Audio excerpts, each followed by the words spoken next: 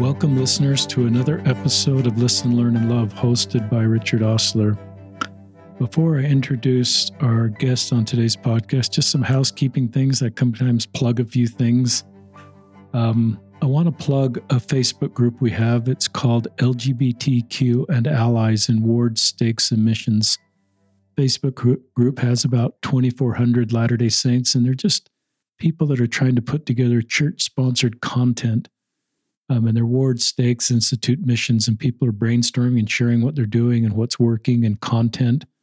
A lot of people are trying to start from scratch in their ward and stake. It's just a way to have a community of people that are trying to put together this kind of content. So that, once again, is called LGBTQ and Allies in Wards, Stakes, and Missions. I'll link to it in the show notes of this podcast, or you can just type that in, search it on Facebook.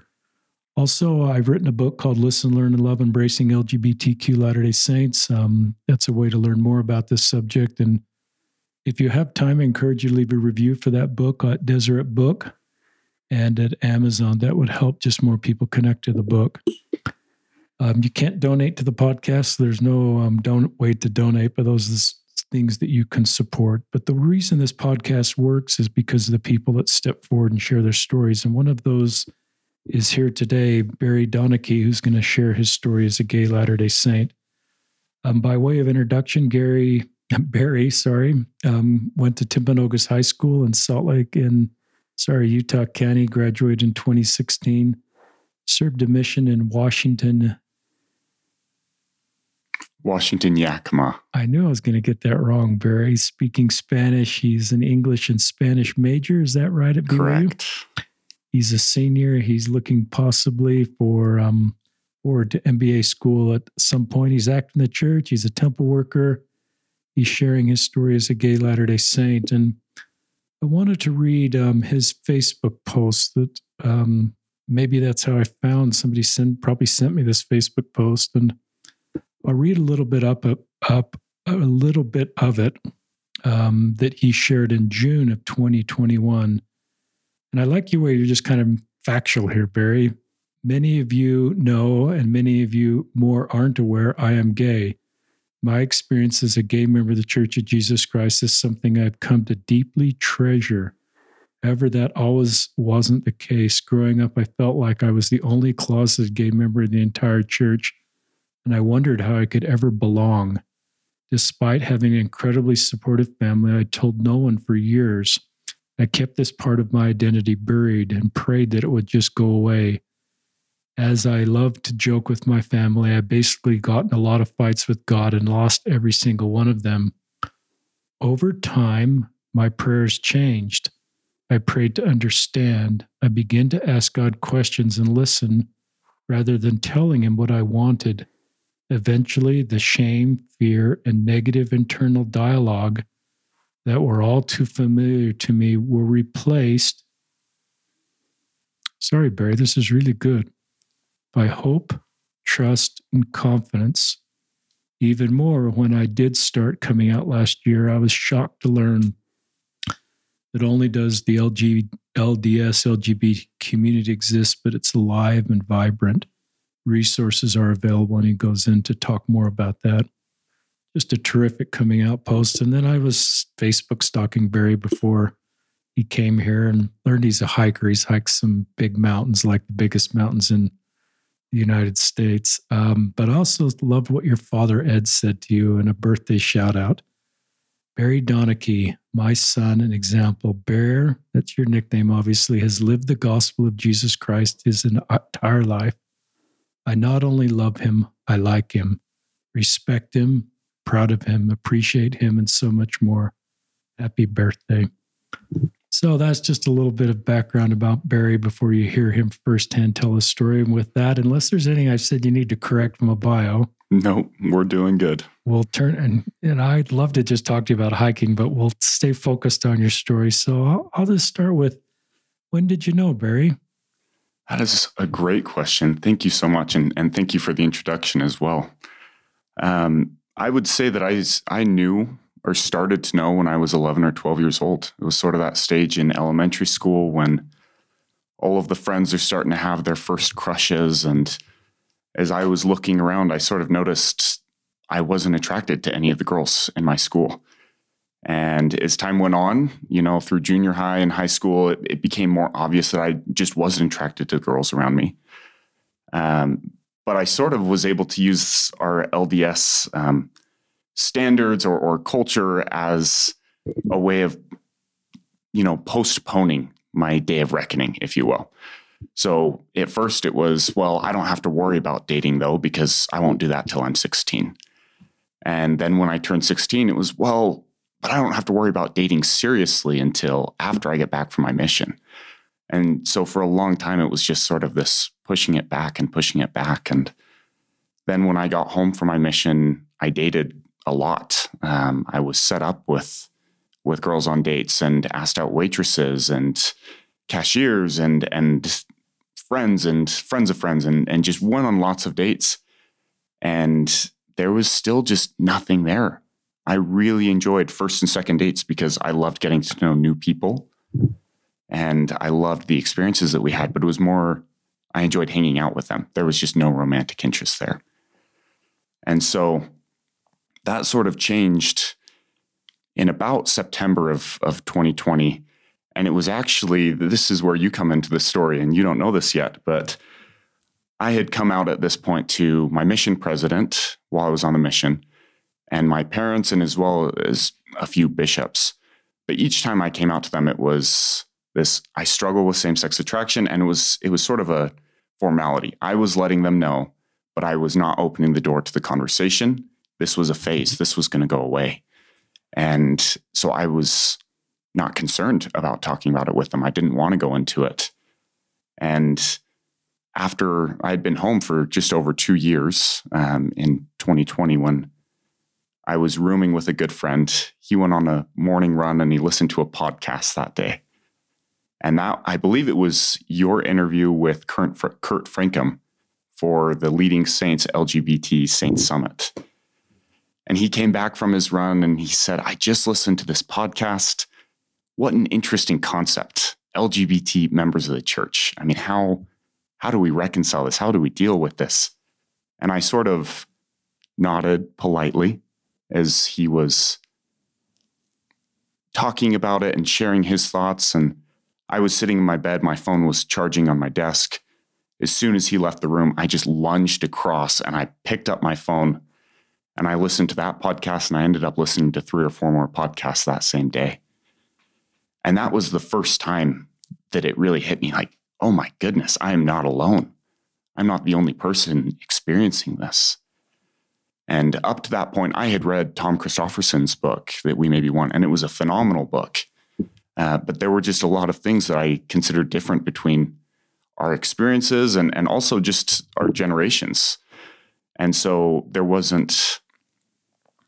I didn't resonate as much with that as I did with these podcasts and these stories that I was listening to. And so with that, I just sort of dove in headfirst and I started consuming stories and experiences and podcasts. And one of the switches that sort of flipped for me was that this isn't a choice. This isn't a sin. So why have I allowed myself to feel so much shame for so long when there's absolutely no reason to feel that? Part of the sorting through that happened at that time as well was I was still very actively pushing for a heteronormative marriage. That was my goal. That was what I thought God had envisioned for me. And in doing so, I mean, I have this quote here, but the church doesn't establish that expectation for LGBTQ members of the church, right? Within the Life Help section of the Gospel Library app, there's a quote from D. Todd Christofferson that says, "We don't counsel people that heterosexual marriage is a panacea or a cure-all.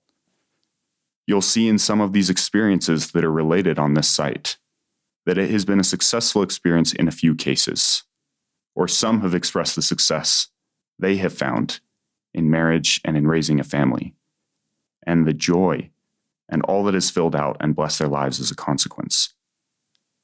But that we know is not always true, and it's not always successful. Sometimes it's been even disastrous. And we think it's something that each person can evaluate, and they can discuss both with priesthood leaders and family and others and make decisions. But we simply don't take a uniform position of saying yes always or no always. Which, I mean, when you read that just seems so obvious. That seems like something that, especially growing up when I did, I should have known. But I still had that expectation for myself. I thought that God had that expectation for myself. And because it was so cut and dry, I never even turned to him and asked. I never sincerely knelt in prayer and asked if that was what he intended for me. And I mean, the verse that, as I was sorting through this, that then came to mind was from 3 Nephi 11. This is after the Savior has come down. This is as he's just shared the gospel with the Nephites. And in verse 40, he says, "And whoso shall declare more or less than this, and establish it for my doctrine, the same cometh of evil, and is not built upon my rock. But he buildeth upon a sandy foundation, and the gates of hell stand open to receive such, when the floods come, and when the winds beat upon them." So, I mean, Richard, I don't want to victimize myself or anything like that, but that was my experience. I had set my faith towards this outcome, and I was measuring my eternal progress by my progress towards a heteronormative marriage. I thought, God expects this of me. The church expects this of me. This is what progress looks like. This is what moving forward looks like. And that is, again, not what the church teaches. That's not what God expected of me. And to set that sort of expectation and consider it to be a commandment or a law for myself personally, I like to consider myself a pretty happy person, but I definitely resonate with that warning. The gates of hell shall stand open to receive such. That was hell. That was miserable. Trying to measure myself, my own progress, my own eternal progress by standards that God did not want me to. And so, again, it was just this incredible moment when I made that connection, and it was like a switch just flipped. I said, okay, then I'm looking at this wrong and need to start sorting through it a little bit more. And so as I was listening to the podcast and started reading books, your book being on the list of those that I read, and as such, I would highly recommend it to anyone listening. I started coming out to friends and family members. And my best friend was the first person that I came out to when I actually used the words, "I'm gay." We went to lunch and intended to talk about it over lunch. And ironically, a coworker was sitting on the table next to us. So I was like, no, can't have this conversation here. So after we finished eating, we hopped in my car and I immediately told him, and he just reached across and he gave me a giant hug. And he said, "My man, thank you so much for telling me." And we drove around Provo for a good hour and a half. That's cool. With me just unloading all of these concerns, all of these things that had just been weighing me down. And neither of us really knew how to sort through this, but I appreciated so much that he did listen. He didn't start trying to tell me what to do, how to sort through this, how to resolve this. He listened and he asked questions and he expressed his love for me. And that was everything that I needed in that moment. You have a lot of friends, Barry, and you probably knew something about this friend that you knew you could talk to him. Just talk to our listeners, because people want to be that kind of friend, so that they want to be in a position where someone like you would talk to them, and he handled it great. Maybe you sensed he would, but just anything there you can share with us? Absolutely. I mean, with this particular friend, it's pretty hard to do everything that he has done, because we've been good friends or best friends since we were 3 years old. We grew up in the same ward. We wrote each other every single week of our missions that we overlapped almost exactly for the entire 2 years. And so I would definitely say that he had been open with me in the experiences that he had in his life. And I had reciprocated in that. But there was that sense of trust there. There was that sense of, I can be vulnerable with this person. And I knew that because, again, he had been vulnerable with me.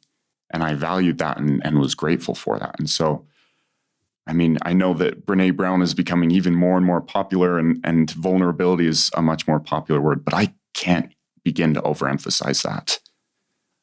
In my life, as I have shared with people my struggles and what I'm going through, and talked about shame that I've experienced or difficult experiences, it gives them that space to reciprocate, and both of us benefit because of how our relationship becomes deeper. It's great. So after that, I started to come out to my siblings and my other friends. And while down the road, there have certainly been experiences that weren't as positive as others. I was very fortunate that there was great support and great reception among sort of that inner circle of friends and family members, if you will. And I'll even say multiple family members responded this way, but in particular, when I came out to one brother and sister-in-law, I was just so grateful for the way that they responded with love. Because to be honest, right, I'm 24 years old right now. I have no idea what my future looks like. And that's something that I openly acknowledge. But as I came out to them and I talked to them, they just communicated so clearly to me that it didn't matter where my life went. It didn't matter if I remained an active member of the church, if I left the church, if I was in a relationship with a woman or with a man. No matter what happened, they assured me that I was a member of this family and that they were always going to continue to love me. And as more and more family members extended that or explained that to me, rather, that gave me the opportunity to sort through my relationship with God and my relationship with the church in a way that I wouldn't have been able to if I had to worry about losing my family as collateral damage if I left the church. And so them allowing me to sort through that and exercise my own agency brought me to the place where I was able to say, I do love my Heavenly Father and I do want to continue in the church right now. That is something that I want to do for me, and not because I feel like my family is forcing me to. And so I was very fortunate in that. One thing that happened then after that is, I don't know if you're familiar, Richard, with Cass's model for the stages of coming out. There's six different stages. I love this. Teach us about this. I highly recommend researching a little bit more. In fact, Ben and Charlie on their podcast, Questions from the Closet, have an entire episode dedicated to it. So it is great stuff. And essentially there's a stage that is called, I think it's identity pride. I might have to double check that, but the concept behind it is there's a stage when an LGBTQ individual no longer feels this sort of shame towards themselves. And in that moment, many people begin to feel frustrated or lash out at the people or culture or organizations that they feel have oppressed them. And I'm sure that's an oversimplification of it, but essentially that's what we see a lot of times when people do feel more comfortable with themselves, that they do tend to lash out at those organizations that they feel that cause them to feel that shame. And for me, when I went through that, I did go through that stage. And I would say that it was different because I didn't lash out at God. As you mentioned from my Facebook post, I'd gotten plenty of fights with God, but there was no point where I thought that he hated me or that I thought that he was angry with me or anything like that. I felt his love and I was confident of that. But I was extremely frustrated with what we call colloquially the culture of the church, right? Growing up in Utah Valley, despite, like I said, I had incredibly supportive parents, but this was just something that we never talked about. This was not a conversation that we had. And again, I am grateful for the ways that I have grown through adversity in my life. But I was frustrated at the amount of shame that I had experienced for absolutely no reason. And so that became sort of my crusade, if you will, was I decided that this is going to become a casual conversation in my life. This is going to become something that we can talk about more openly. And so, as you mentioned, I'm a student in Provo right now. I'm at BYU, live just south of campus. And so even though I'm out very publicly now, the question of dating is something that you still get asked once or twice a week in Provo. That is a very, very common thing. And I answer that by just casually saying, oh, I'm actually gay and I'm not dating right now. And it's so funny because for some people who are maybe more experienced with this conversation, with this topic, they're just able to respond, oh, okay. And then we just carry on with the conversation. And it's even similar for those who have absolutely no experience with this conversation. Because it's a more casual thing and no longer this sort of hushed and behind closed doors, it allows them to just sort of step into that space much more easily. And so that's been sort of my hope is that we can have these conversations, that we can be much more open. And by doing that shame that's sort of attached itself to this conversation can begin to detach, can go away. Because this is, as you know very well, this is something that's really common. This is not a rare life experience or occurrence inside or outside the church. And so that is something that I hope we can become better about, just talking about casually in day-to-day conversations. And that's really consistent with your Facebook post that we read, because it's not like you had two paragraphs of sort of preparing your audience. It was just very factual. It was and I think I could sense the way you'd worked through the shame that I don't think God created in you, that our culture created in you, that you're talking about, and the work you've done to get through that shame.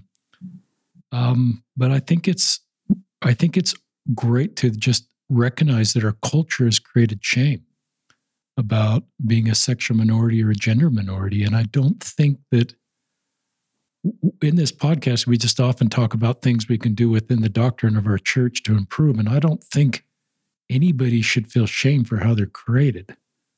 I think our doctrine would be actually that everybody should feel they're created in the image and likeness of God, and who they are is who they're meant to be. And they should look in the mirror and think every part of them is desirable to God because we're created in their image.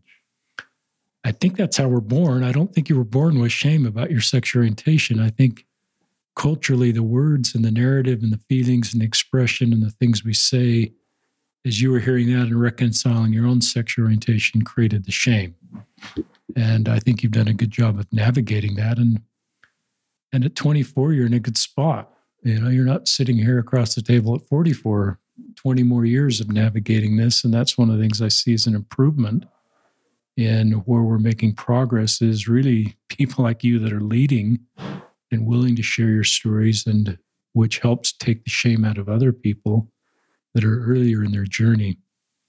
So that's very helpful for me, and I think our listeners, Barry. So just keep talking. You're doing a great job. Thank you.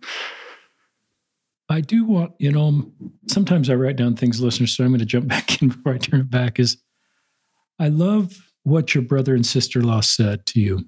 And I think they were pretty explicit of all the paths you could take, and just said, we love you and we'll support you. And I don't think, listeners, that makes it more likely that Barry's going to take one path or another. I think it just helps him to know that there's this unconditional love and trust with close people in him. And I think it's almost more likely Barry then will choose his path not as a reaction to how people are treating him or as a way to have to prove something, but he just feels the love of people saying, we'll walk with you as you make your way forward. Even if they opened that door and said, even if you feel your path is to marry a man, I don't think it's more likely you're going to marry a man because they said that. I think it's just more likely you're going to make thoughtful decisions and not out of a reaction to people in your circle. And working with God to figure out your best path forward. I think as parents and as friends, we're nervous about saying that kind of stuff because we feel like maybe we're opening the door to something you've never considered, and now you're more likely to consider it.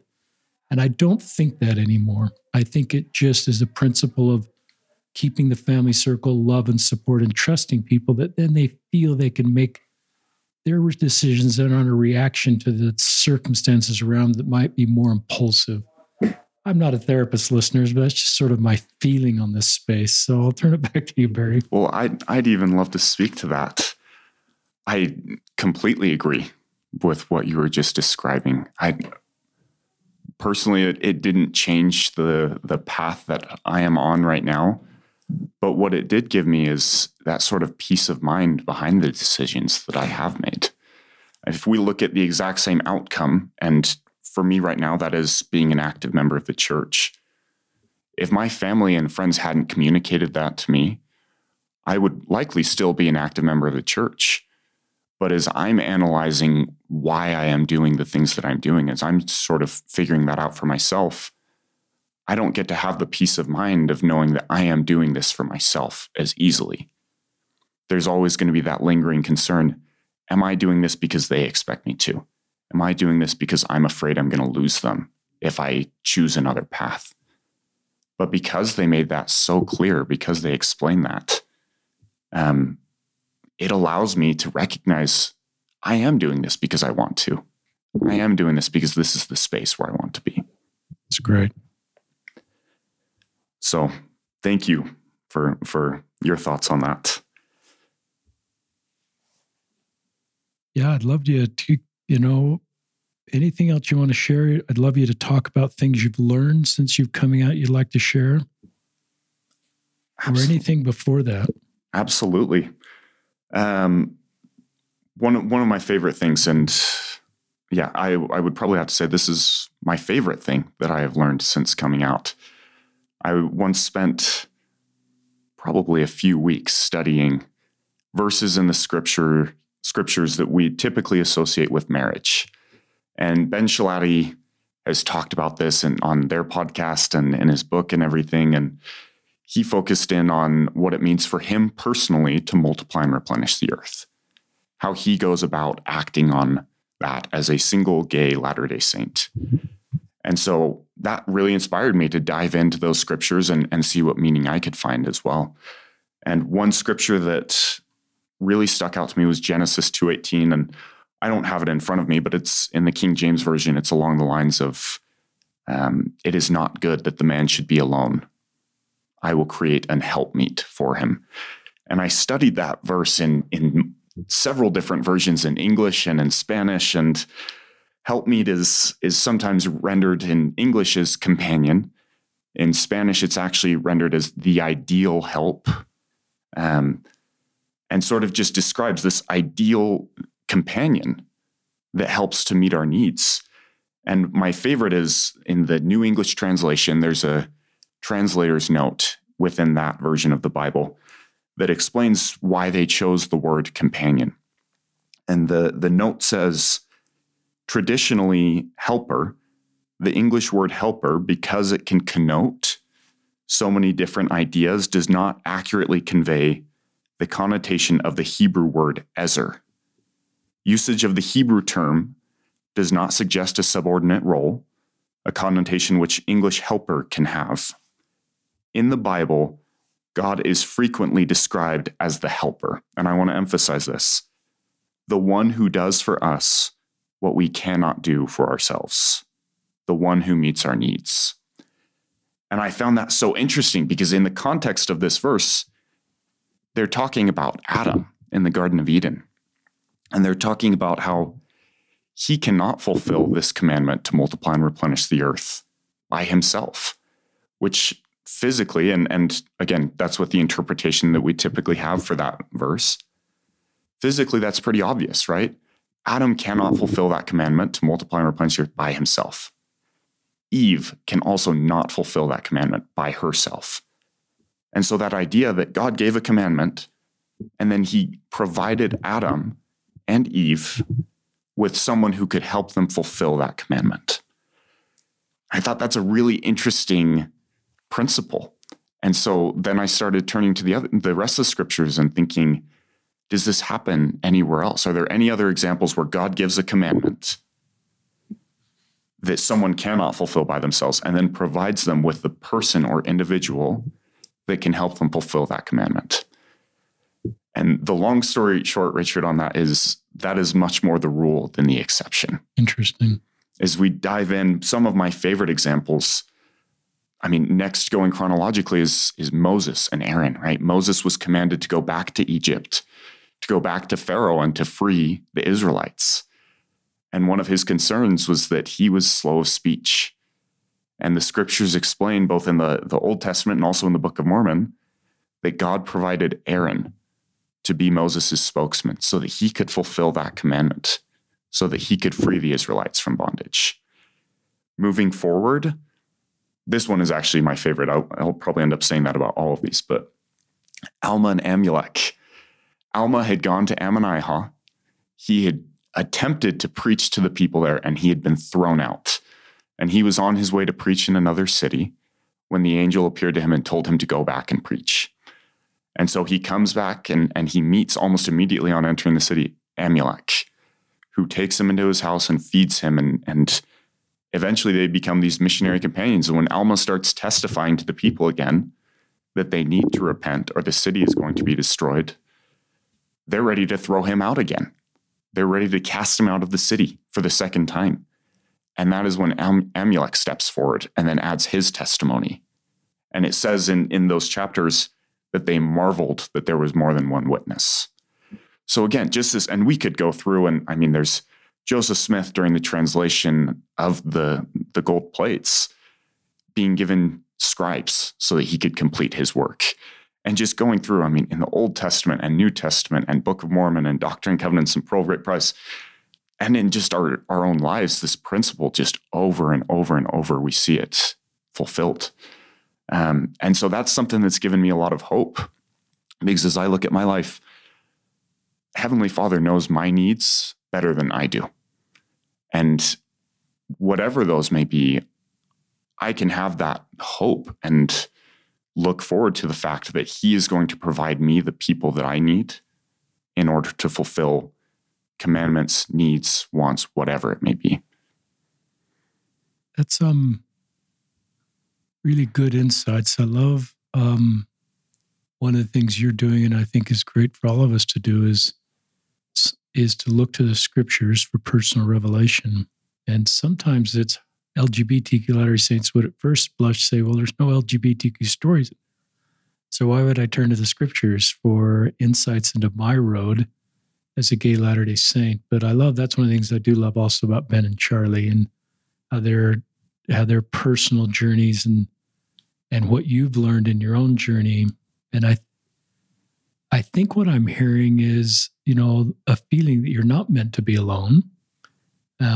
And you use these examples and a trusting in God that I don't quite know how that's going to work, but I will put my trust in God that my needs and wants and my life mission will happen. I just don't quite know how that's going to happen.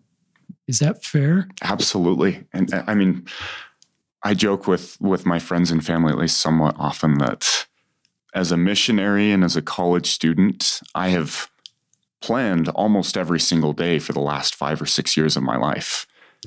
And not a single time have I ever planned a 24-hour period correctly or accurately. Something always happens that we can't anticipate. And so it's funny to me that for so long, I had planned the next 40 years of my life and was terrified that anything would even slightly deviate from that plan.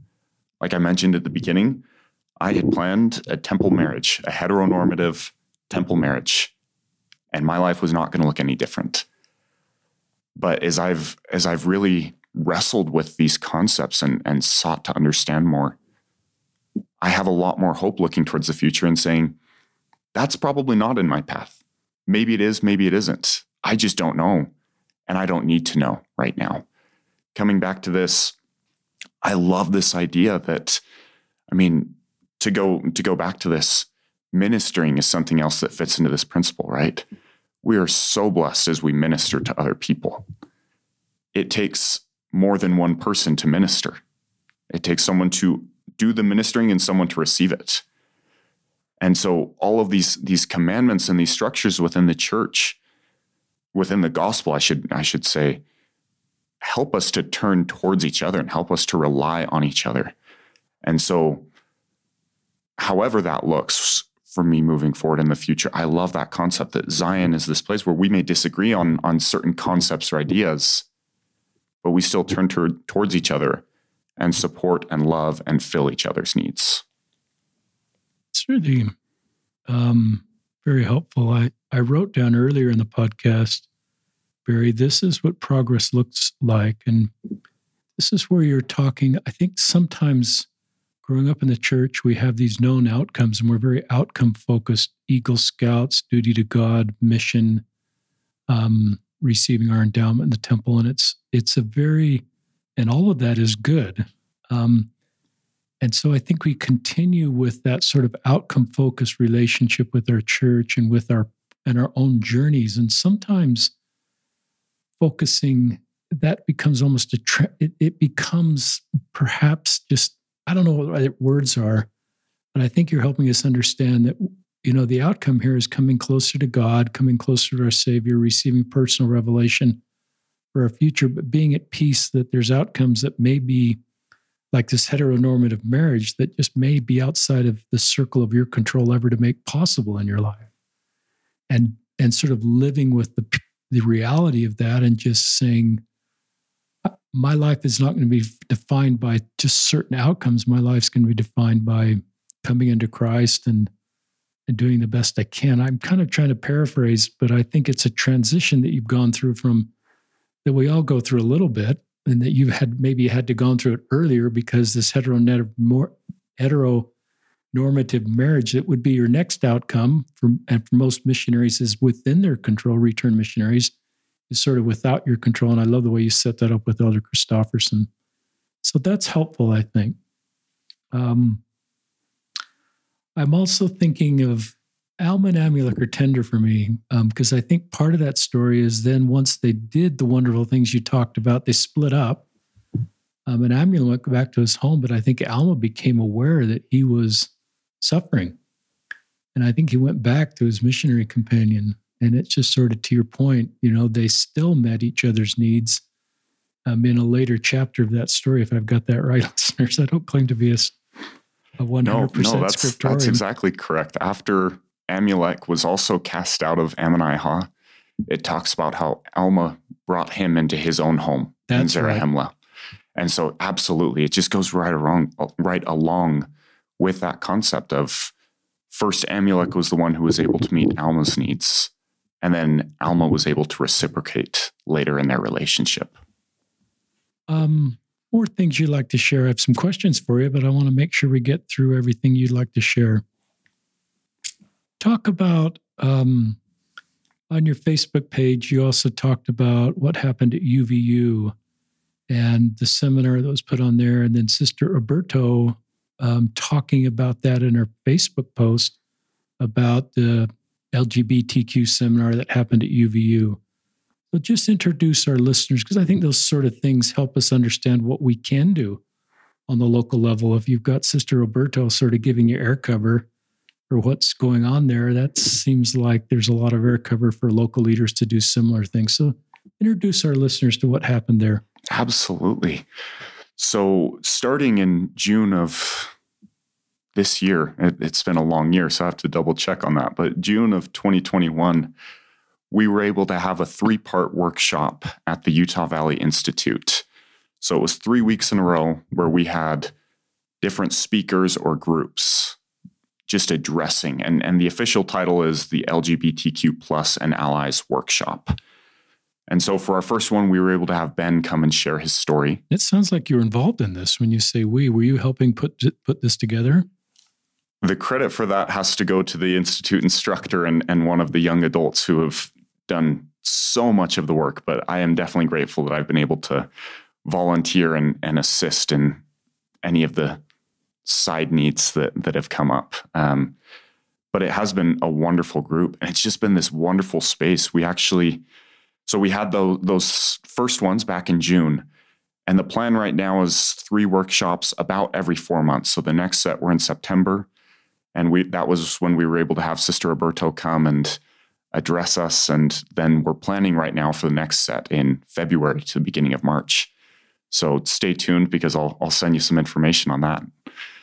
But it's just this incredible space, because we are able to address, again, this topic that we don't talk about very widely within our individual units often, to be able to come and meet with other LGBTQ plus members of the church and allies and talk about our experience within the framework of the gospel in a very faith-filled environment. And so Sister Roberto came and shared the message that she had for LGBTQ individuals and their families. We were also able, like I said, the first round we had Tom Christofferson. The second round, the first round we had Ben Shalati and Alec Barrow and his family, and so it's just been this wonderful space where people are able to come share their stories, and then there's usually Q&A or things like that to just allow everyone to interact more on this topic. If there's local leaders listening, and I think a lot of local leaders want to do something, but they don't want to get ahead of the brethren. They don't want to have members in their wards or stakes or institutes or whatever circles sort of think they've gone renegade. But I think their good hearts recognize that I want to talk about this in my ward stakes. What advice, after seeing this at UVU and your own personal journey, what advice do you have for people that want to put together something? That is a great question. I think the basis for it is reaching out to LGBTQ individuals and asking them to share their stories. It's even better if it's someone from within our own ward and stake, because it's someone that we know, it's someone that we've interacted with. The church has also provided materials within the Gospel Library app that really resolve a lot of the concerns that I think have been concerns for the last 20, 30, 40 years and beyond that regarding this topic about, is this a sin? Is this a choice? What does activity in the church look like? What does it look like to be an active member? And then also, what should it look like moving forward? What are the expectations, if you will? And so sort of just hammering home those basic concepts. It's something that's answered a lot of times within the first 5 to 10 minutes of a conversation with an LGBTQ member of the church. But it's something that a lot of people haven't had yet. They haven't had exposure to those questions and those conversations. And so to come back to the original question, Richard, I would say those Q&A type of events where an LGBTQ member can share their experience within the framework of the gospel, be that positive or negative, and then also answering those basic clarifying questions that the answers are within our Gospel Library app already for so many of them.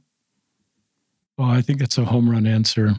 I get asked listeners to speak sometimes, and I usually try to encourage an LGBTQ member to speak, because that's how my heart changed. My heart, maybe allies could have changed my heart, but when I had priestly responsibility for a couple of gay men and listened to their story, that's the beginning of my journey to be where I am today. And so I think your invitation to have LGBTQ members speak, and even find LGBTQ members in their own community, the ward, the stake, the institute, is even better, because these are people know. And it's really healing to them and helpful. To this part about them is, somehow helping create Zion in their circle of influence. It's a good thing about them that's helping us create Zion versus this thing they've had to feel so much shame about in their circles, church service. I know Alec Barrows, that you reference, has been on the podcast, felt that way when his stake was asked him to speak about his journey as a gay Latter-day Saint in a training meeting, I believe.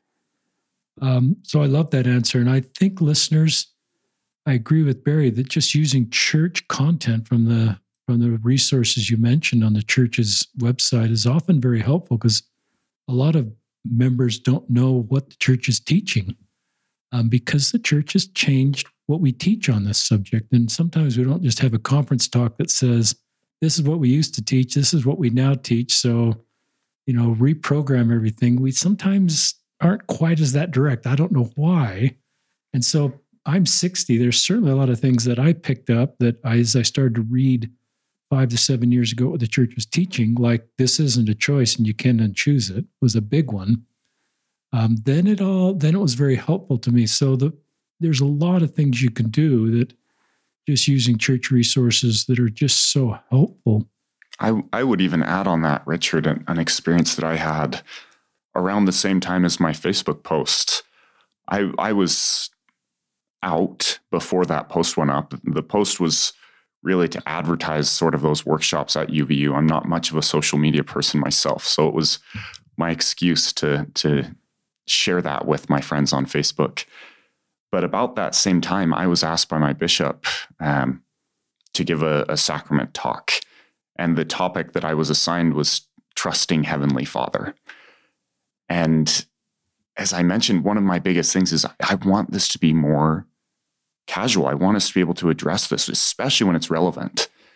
And in sharing our experiences at church and how we've come to live and learn the gospel, I don't see how it could be more relevant to that.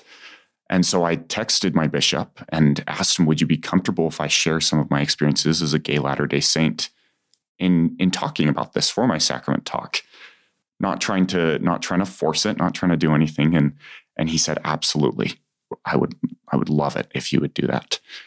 And so the next day, I actually got the call for that sacrament talk at 10:30 the night before. Gave it on the Sunday. And it was a very vulnerable thing still, even though it's something that I'm comfortable talking about. But what changed for me, even though I had plenty of friends in that ward, and it was just a good ward in Provo with a great bishopric, after I'd had that experience of sharing just a snippet of my story with them and how it related to my conversion and my testimony, I immediately felt safer. I felt more welcome, and I felt like they actually knew me more authentically, more genuinely. And my entire experience going to that ward improved. Not that it was negative before that or anything like that, but just as we're able to share more openly, I think that's sort of the point of this concept of the gospel in Zion. And so absolutely, anytime we can extend opportunities to LGBTQ members of the church to be able to participate in that, I think everyone has benefited. How would it have made you felt if that bishop had said it's not appropriate to talk about your sexual orientation at church? Oh, going to church would have been hard. As I've mentioned, I love the gospel. I love going to church and partaking in the sacrament every week. But I think if that had been the feedback that I had received, that my bishop was not comfortable with me being genuine and sharing my experiences, then I would have stopped sharing my experiences. I would have gone to church and contributed nothing but the bare minimum because I wouldn't have felt safe in that environment anymore. I thought you'd say that. I mean, it's a simple thing, and I think that what your bishop intuitively did or had some training was perfect. And the impact on you and the impact on the ward was terrific.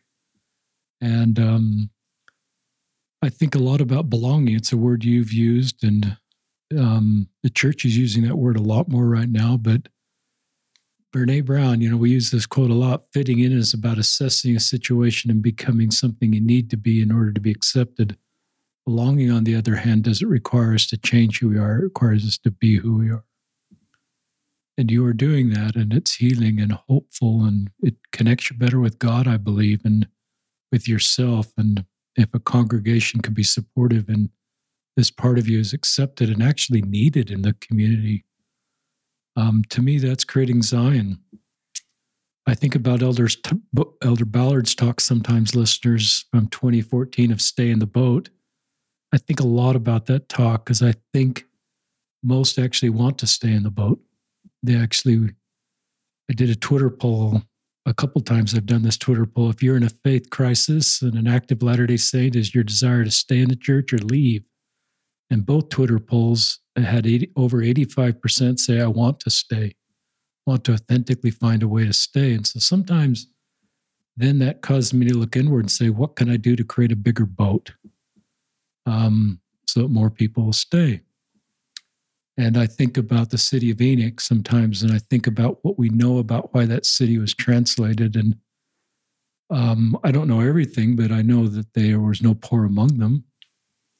But I don't know if they were translated because they're all the same.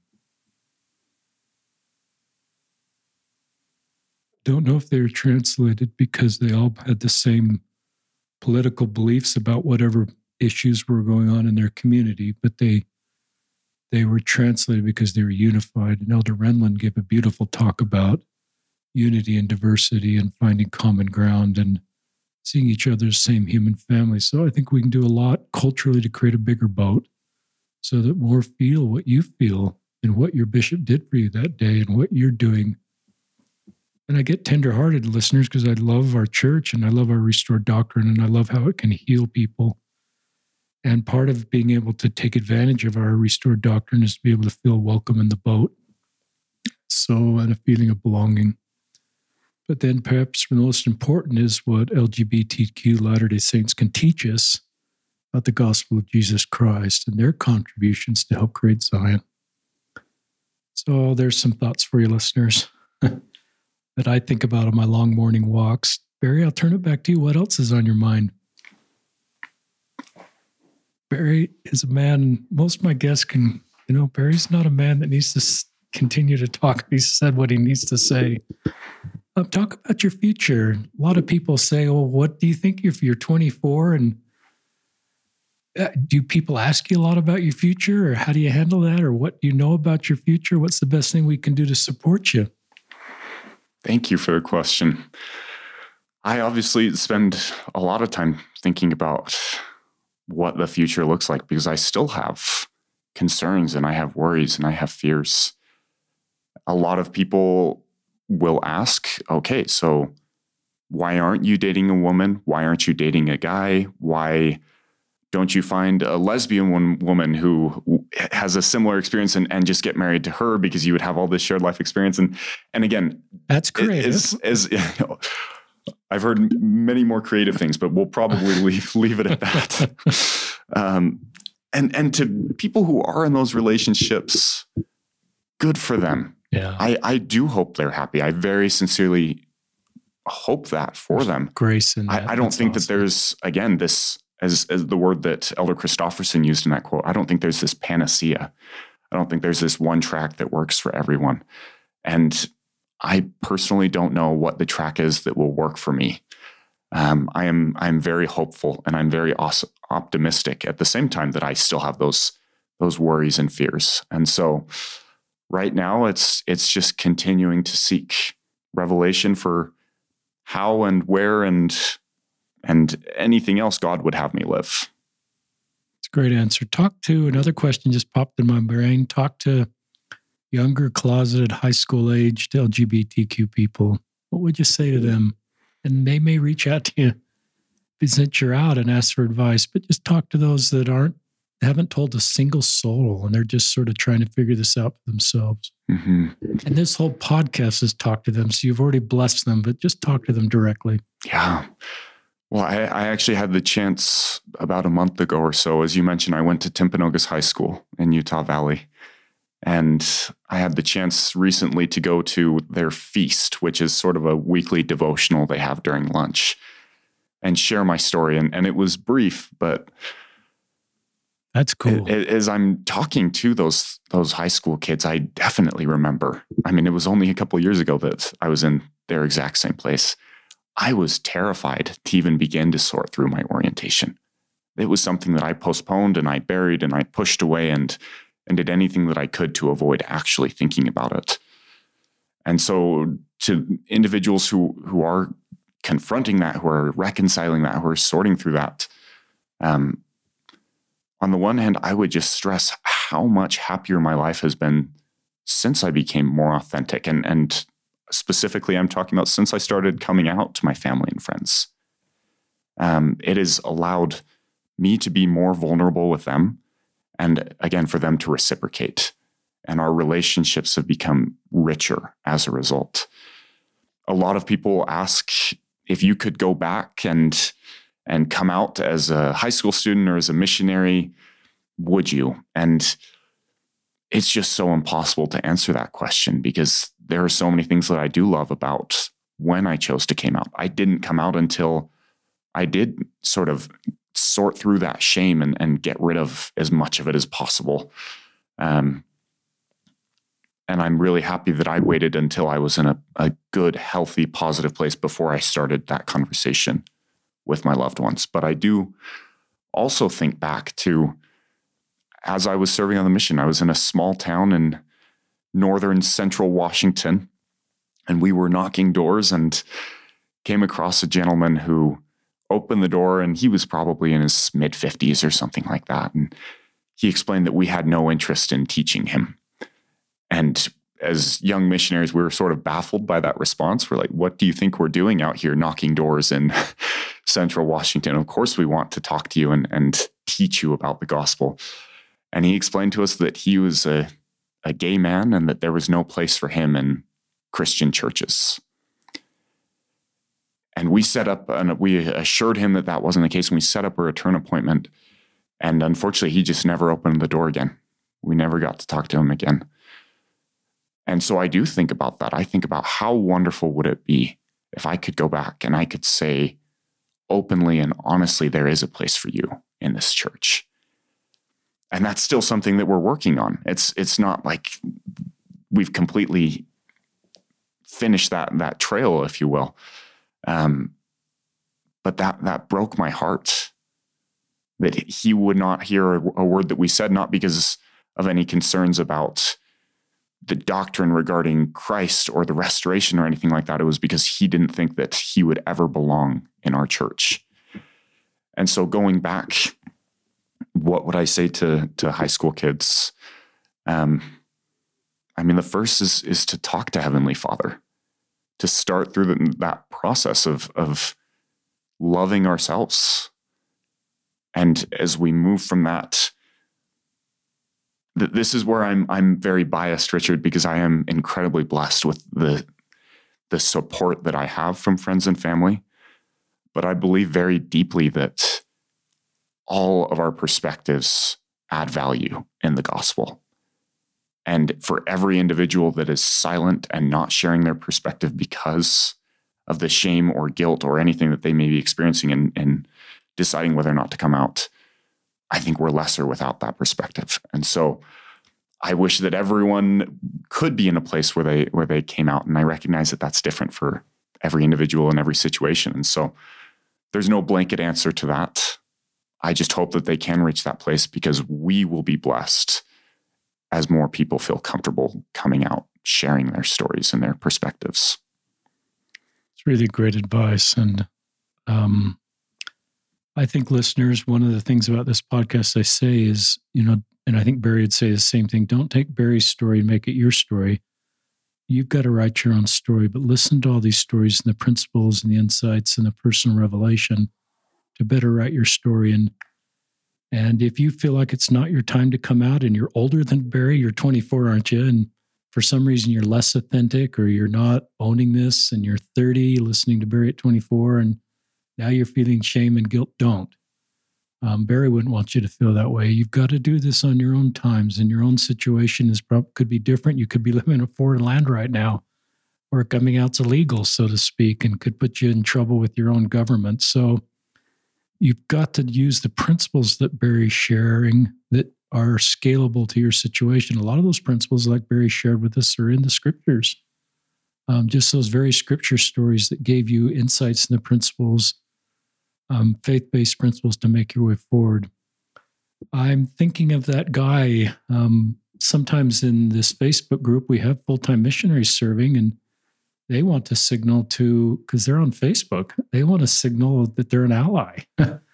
And so one of them put their pride flag in their Facebook profile and as a missionary, and their zone leader asked them to take it down. And they talked in the Facebook group, and the Facebook group says, well, put your pronouns in there, he, him, she, her, because that's maybe for those that are LGBTQ, that's a soft way to signal that you're an ally. So there's things that missionaries are trying to do that are really, I'm interested in what they're trying to do, because they want to take the gospel just like you did. It's interesting. I hope listeners picked up. your elder Donachie at that point, you set up a return appointment. You didn't just get weirded out that you tracked up a gay guy and said, we're not going to go back. You wanted to go back and talking about the gospel. And I think that's true of most missionaries would. We did a podcast recently with a gay convert, and the missionaries, when he came out as gay, they just loved him. It didn't change anything. And so I think our gospel is for LGBTQ people. And I think missionaries get that and want to take the gospel to LGBTQ people, but they sometimes need to signal. And that's where social media can, in missions where social media is available. I think we'll see some progress there where, if that guy saw he, him in your profile, you might think twice about accepting that return appointment.